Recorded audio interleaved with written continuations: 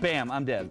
Get hit by a bus, what is the next thing that I think of, or the next conscious thought? Even the media portrays it as like, it's this like blaze of light and then Jesus is in front of you. I turn into a shimmery ball of light. You see that white light, like this white light as I'm seeing right here. It'd be like shock, a whole bunch of, and then nothing. I haven't really thought of it that way. Whether you get buried, cremated, or whatever, like if your conscience is in that moment, what? No thanks. Let's move on. Let's go to something. Actually picture sort of total peace and almost like calm of just like an overwhelming sense of wholeness.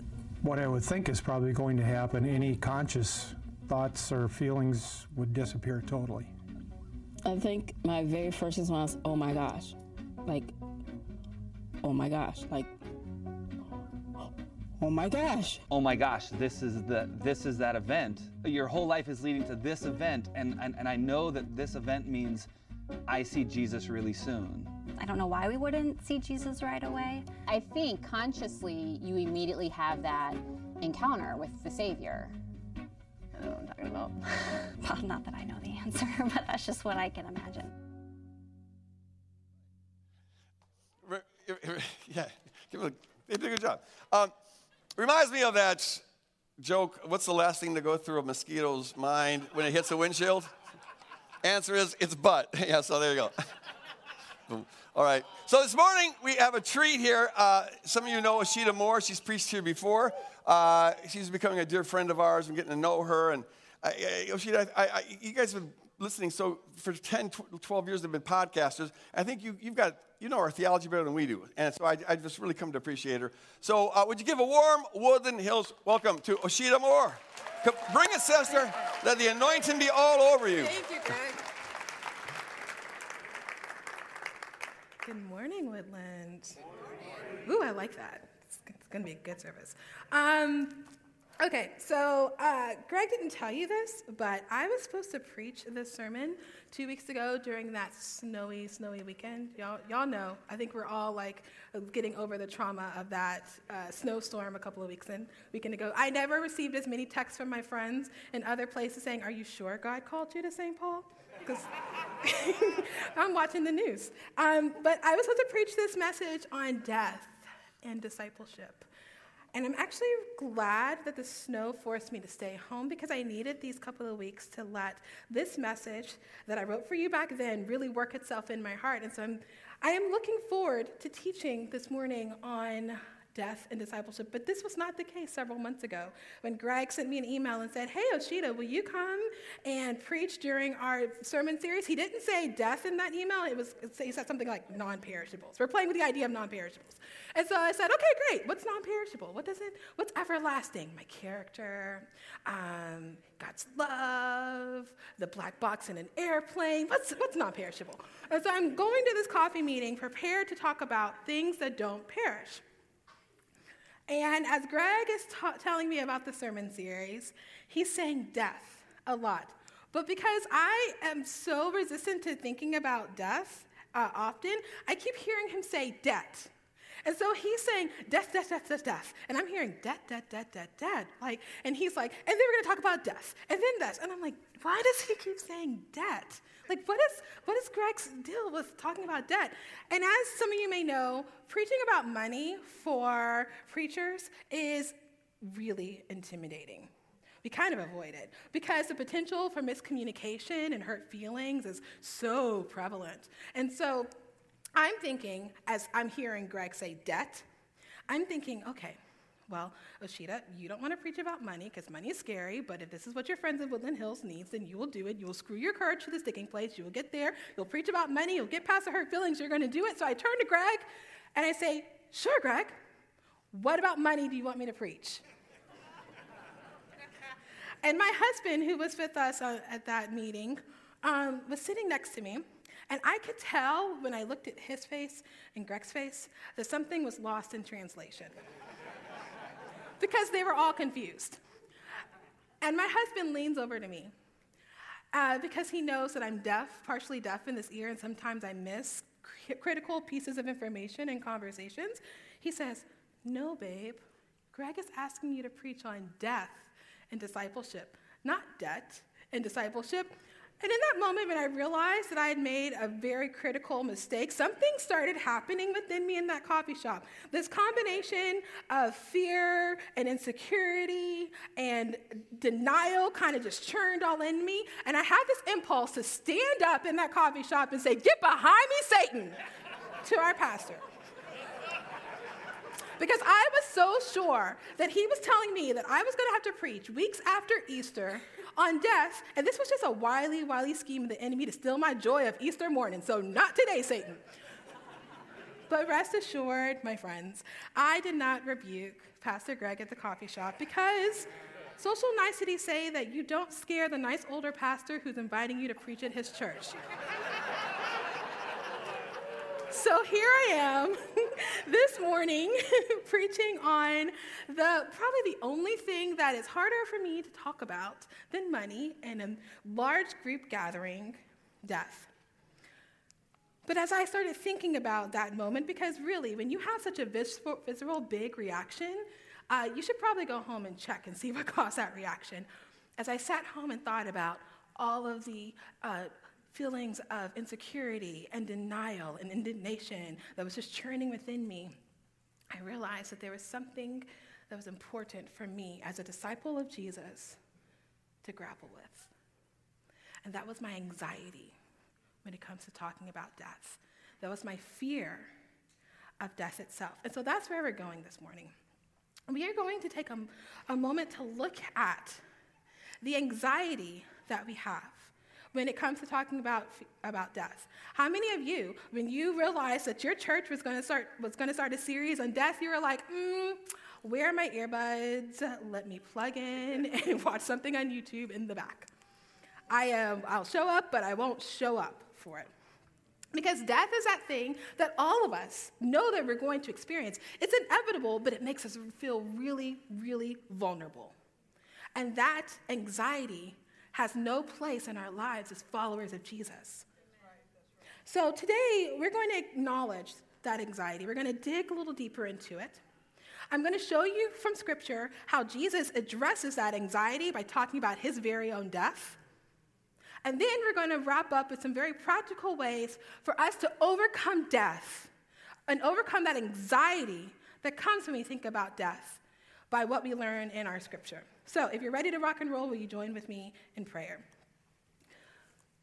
Jesus, you are our Prince of Peace, and that means that your peace extends to us even when we feel anxious, especially when we feel anxious. And Lord, some of us in this room are anxious when we talk about death. And Lord, we know that that's not your will. So we invite your presence in this room to drive away that anxiety.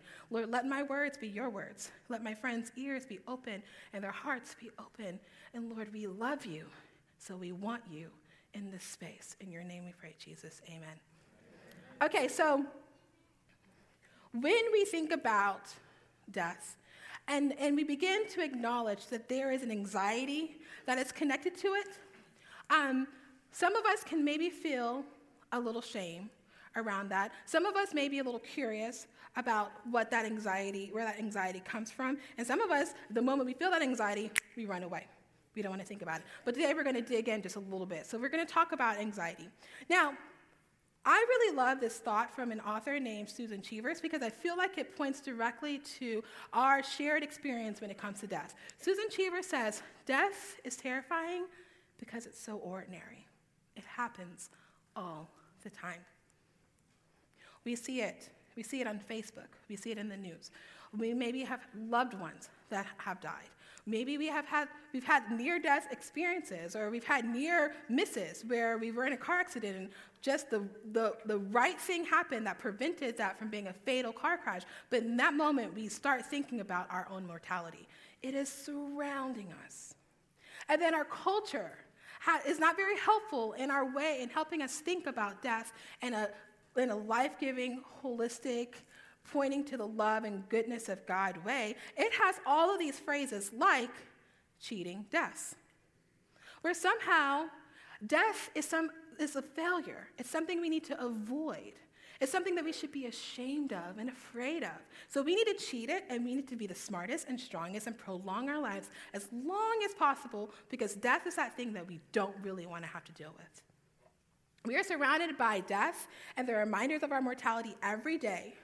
Yet so many of us who follow Jesus, who say that we are disciples of Jesus, do not know how to interact with those reminders of death in a way that doesn't lead in and give into that anxiety. And we don't know that there's a way to think about our death that rejects that anxiety and points us to the goodness of God. And that's what we're going to do today. This anxiety, although it's natural, we are human, we are mortal, we are vulnerable, so it is natural to initially feel like when we think about death. It may be natural, but it's not good for us.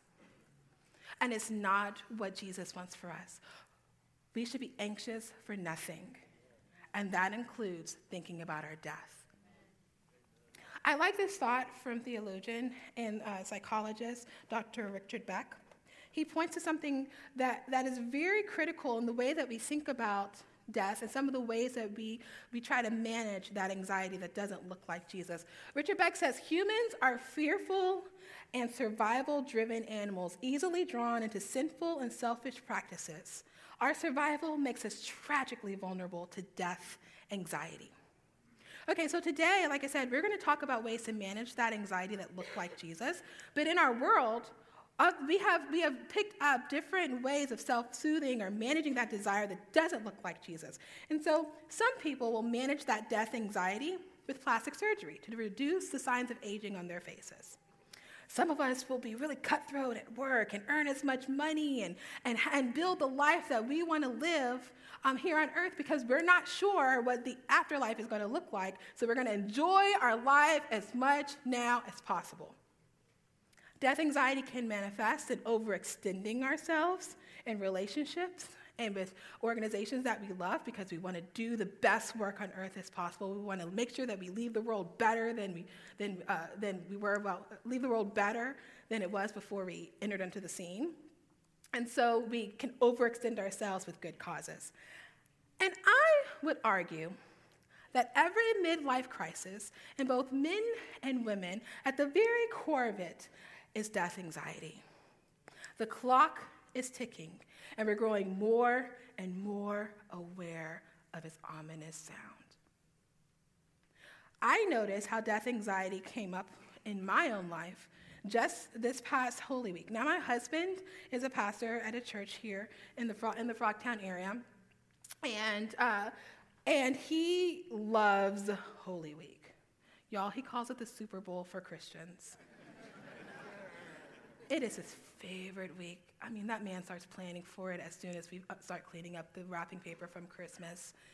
And so we were talking about his expectations and, what he needed from me over Holy Week. And he says, okay, babe, here's what I want to do.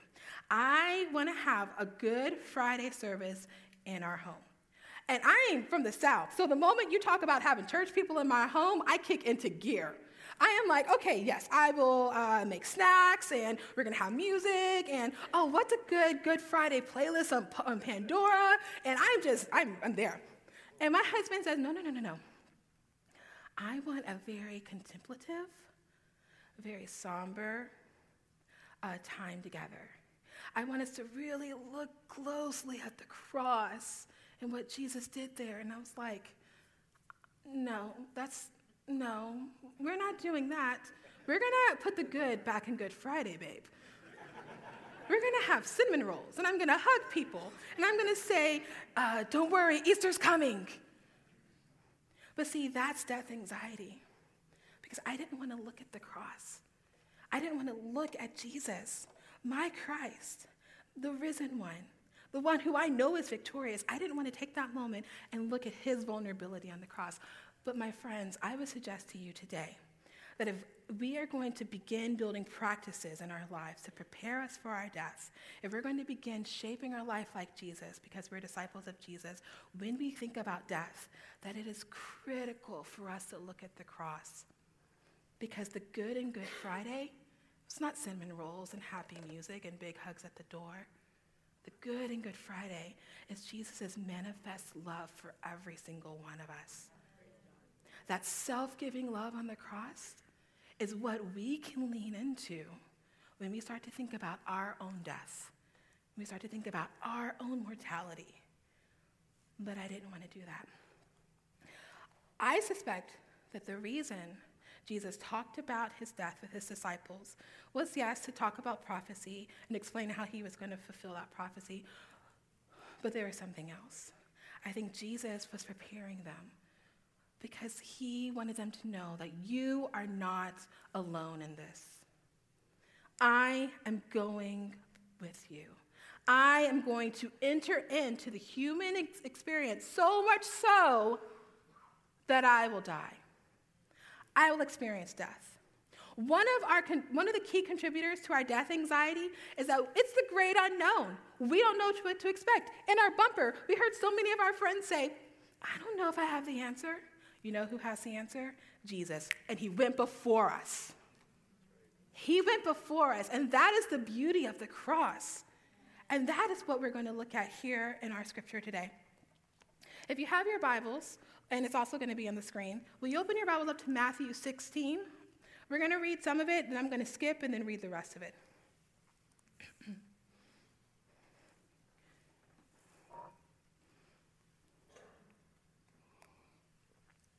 Matthew 16, starting at verse 13. When Jesus came to the region of Caesarea Philippi, he asked his disciples, who do people say the Son of Man is?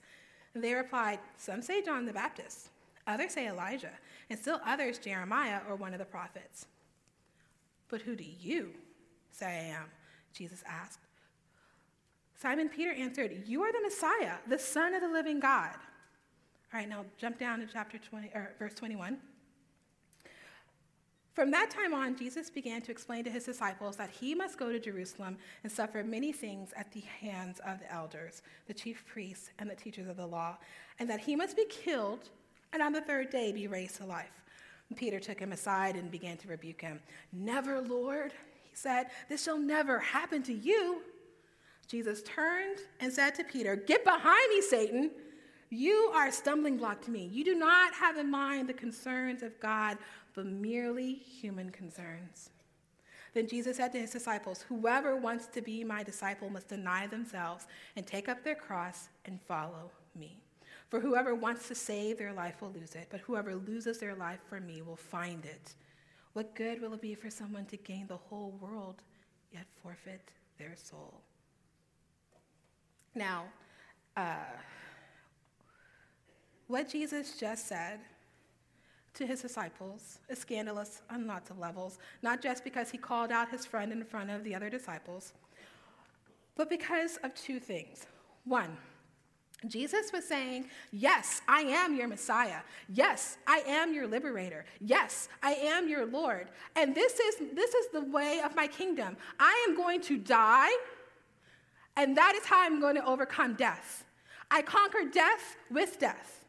I am willing to be vulnerable, and that is the way of my kingdom. And that is how you should live in this world, willing to die. The disciples didn't want to hear this because he was their guy. He was supposed to be strong, and he was supposed to be powerful, and he was supposed to overcome with a power over. But no. Jesus said, I'm coming under. I am going to die, and that is how you're going to know that I am your king. I am going to die, and that is how you're going to know the depth of my love for you. My way is different, Simon Peter. The second scandalous thing about this is that Jesus calls the disciples to enter into the scandalous life of dying every day. He uses the cross, an execution tool, saved for criminals, as an example of our lives every day. We practice dying so that we can look like our crucified Lord. We practice dying so that we can enter into that self-giving love on the cross, not for our own sake, but so that we can love because we were first loved. Do you see how critical it is for us as disciples of Jesus to think about death and to grapple with it? But that take up your cross and follow me phrase is a little problematic. It's a little confusing because we can't take up our cross and physically die every single day. So I really like what Paul says in Galatians 2:20. He describes a life that looks like taking up the cross and following Jesus every day. Paul says, I have been crucified with Christ, and I no longer live, but Christ lives in me. The life I live now in the body, I live by faith in the Son of God, who loved me and gave himself for me. So what does it mean for us to take up our cross every single day and follow Jesus?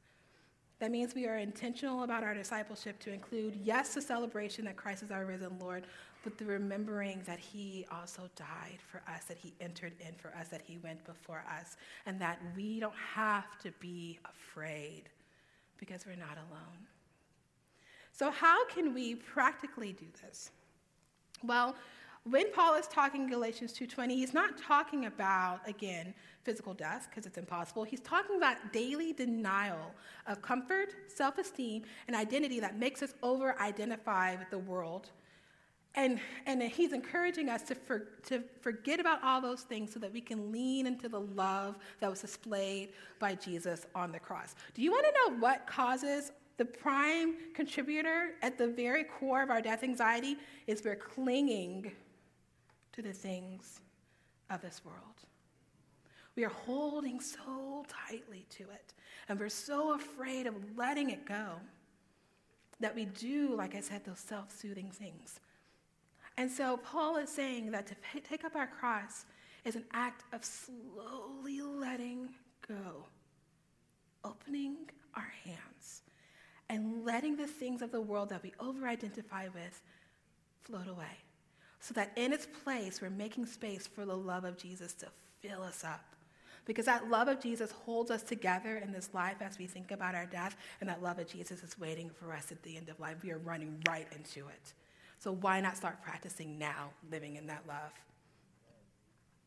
So, like I said, I really love thinking about practically taking what we learn in Scripture and making it real in our lives right now. For so many of those disciples, they really were going to have to take up crosses and follow Jesus.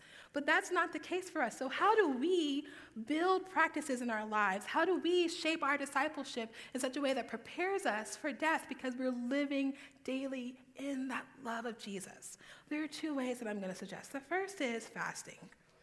Now, I want to be very clear about this because I was raised in a tradition where fasting was almost like you're twisting God's arm to get what you want. Anybody else have that experience? You're like a toddler holding your breath. Well, Lord, see how hungry I am? You just better do the thing I'm asking because I'm giving up food for you. It's a very manipulative way of thinking about fasting. And I'm not talking about fasting of food for those of us who are suffering with disordered eating. I know this very clearly because I had my own experience of starting to hate my body and have body shame. And so what I would do is I would say, I'm fasting. I would make up some cause that I'm fasting for. I'm fasting. But really, I was tearing apart my body. Really, I was causing destruction in my body. And when you destroy the body, you can't help but destroy your soul. So those were the times where when I was supposed to be fasting and feeling closer to God, I wasn't because I was so focused on what was wrong in this body that God gave me. But bodies are good. Jesus took on his own body. And so I'm not talking about fasting as a way of being manipulative or a way of hating the body that you're in. I'm talking about fasting as a way for you to begin to let go. A funny little thing that I noticed about myself when I start fasting, I would fast things that I, like I said, over-identified with. So, if I was holding on to Instagram because it's so pretty and it makes me feel so connected, I would say, Lord, I am giving up Instagram and I'm feeling that loss. So please let your love feel as real to me as my Instagram feed. And I would notice that as I was praying those kind of things, I would start to go through my day kind of just like open-handed. It was an embodiment of this internal truth that I need to let go of the things that I hold on so closely to in this world. So I would say the very first practice, the practical thing that you can do to begin taking up your cross, to practicing your death, to living in the selfless love of Christ every single day, I would say the first thing is to practice fasting. Find that thing that you're over-identified with and let go. And be bold and ask God to make his love so real to you as that hunger pain is from your lunchtime fasting. The next thing that I would say is prayer. And I really love how Greg has been bringing us back to using imaginative prayer as a way to make death more concrete. Again, it's that big unknown that we don't know. And so Greg has been giving us tools and practices for our own prayer life. And this is so important because things don't become real for us if we can't get our brains around it. And what better time and way to get your brain around death than in the presence of the Holy Spirit? So there are 3 prayer exercises that I practice when Greg asked me to do this that have been really helpful for me in tapping into the love of Jesus. So if you have a pen and paper and you want to try these at home, here's the first one. The first one is, I would imagine going to a cemetery. And as I'm walking up to the cemetery, at the gates, Jesus is standing. And he greets me with a hug. And he says, okay, let's go find your tombstone. And as we're walking through the cemetery to my tombstone, he is recounting everything that he was proud of in my life. Hey, when you were patient with your teenager, I saw that. I was proud. Hey, when you guys gave to that missionary, I saw that. That was good. Hey, when you held your tongue when that coworker annoyed you at work, I got why you were frustrated, and I'm very proud of you for holding your tongue, for being a peacemaker. I saw every success in your life, and I cheered for you. And as we make our way to the tombstone, and I see my name, he looks at me and says, Oshita, well done, good and faithful servant. Yours was a life well lived. The second exercise is when I spend time looking at Jesus, acknowledging all the missed opportunities, all the things that I wasn't proud of, all the things that I felt like I did wrong. And I'm going down this list. And so how I prepared for this one was I wrote down the things that I still am harboring shame over, that I feel like God is judging me over. And I sit across from Jesus and I say, oh, Lord, my life is over. I didn't have time to fix it. I didn't have time to tell that person how I truly felt. I didn't have time to apologize for that thing I did wrong. I totally missed that opportunity to share your gospel, Lord. I'm so sorry. And as I'm telling him, Jesus is weeping because he's like, I don't want you to feel bad about that. I have forgiven you. I forgave you then. You are coming into a space now where you are loved and forgiven. I'm so sad that you are holding on to that shame. Let it go. I desire mercy, not judgment. And then the last one, which is the one that we're going to go through together, but I'm going to explain it to you first, and then we're going to do it together as a community. The last one is a practice of letting go of the things that I over-identify with. And so in this exercise, bright light, die, and I'm standing at the beginning of a field. And on this field, there are hot air balloons, dozens of them, hundreds of them. It's beautiful and joyful. And beside every hot air balloon is something that I loved so very much on this earth. And so Jesus takes my hand, and he says, here's what we're going to do. We're going to go up to each thing, and you're going to pick it up, and you're going to say, thank you for the joy you gave me in my life, but I don't need it anymore. I'm going to send you away now. And we're going to place it in the hot air balloon, and it's going to go up. And as I am picking up things like Starbucks cup, because I love me some coffee, and I put it in the hot air balloon, and I send it up, and I say, thank you for all those energized nights you gave me of writing, but I don't need you anymore. I have the energy of the kingdom. And it's going up, and as I'm saying thank you, Jesus turns to me and says, it's okay. I'm enough. I love you. You're going to be in my love forever. It's okay to say goodbye. And I work my way through, things.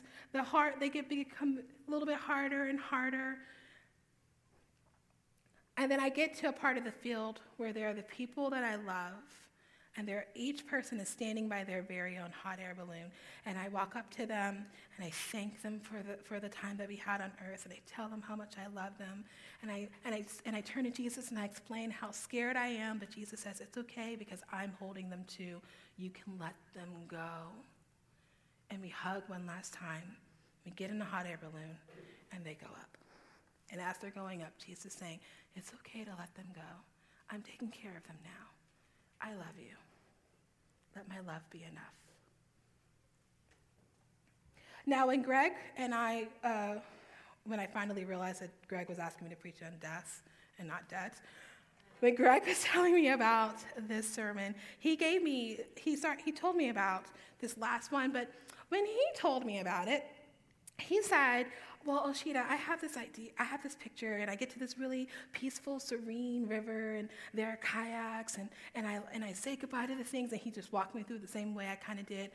And so I want to encourage you that as we do this together, as we do this as a community, to use whatever mode of transportation works for you.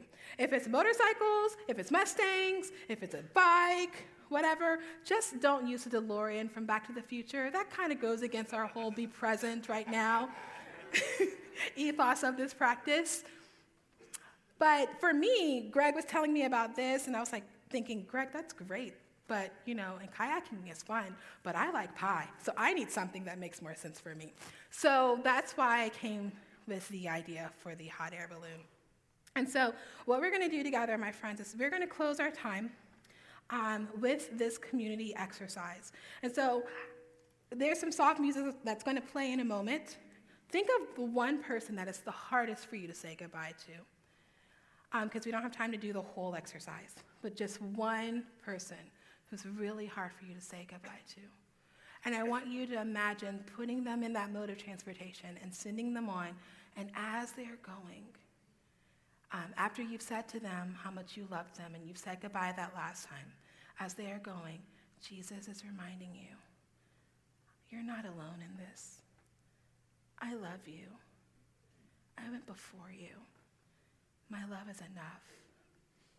So if we'll start that music, think of that one person, and let's go through this exercise together. Jesus, we want to have the mind of God and not be overly concerned with the things of man. Jesus, we know that you love us, yet sometimes we can't experience that love because we're clinging on to other things. We're holding other things. So help us, Lord, to live a posture of open-handedness, to let go of over-identifying with things of this world because we're yours. We're yours. Help us drive away that fear, that perfect love that drives away fear is your love. So let us experience it, Jesus. When we think about our death and we feel that anxiety come, chase it away, Lord. I pray for every single person in this room who is reckoning and grappling with their own deaths.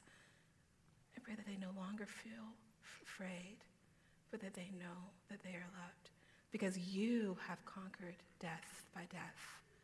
And help us to take up our crosses every day, Lord, and trust in the comfort of your Holy Spirit. In your name, Jesus. So I want to invite the prayer team to come up. If there is any prayer need that you have, if you would like to explore praying some more over anxiety, please come up and meet with them. They're going to be on this side of the stage. Go and resist anxiety with the perfect love of Christ, my friends. Amen.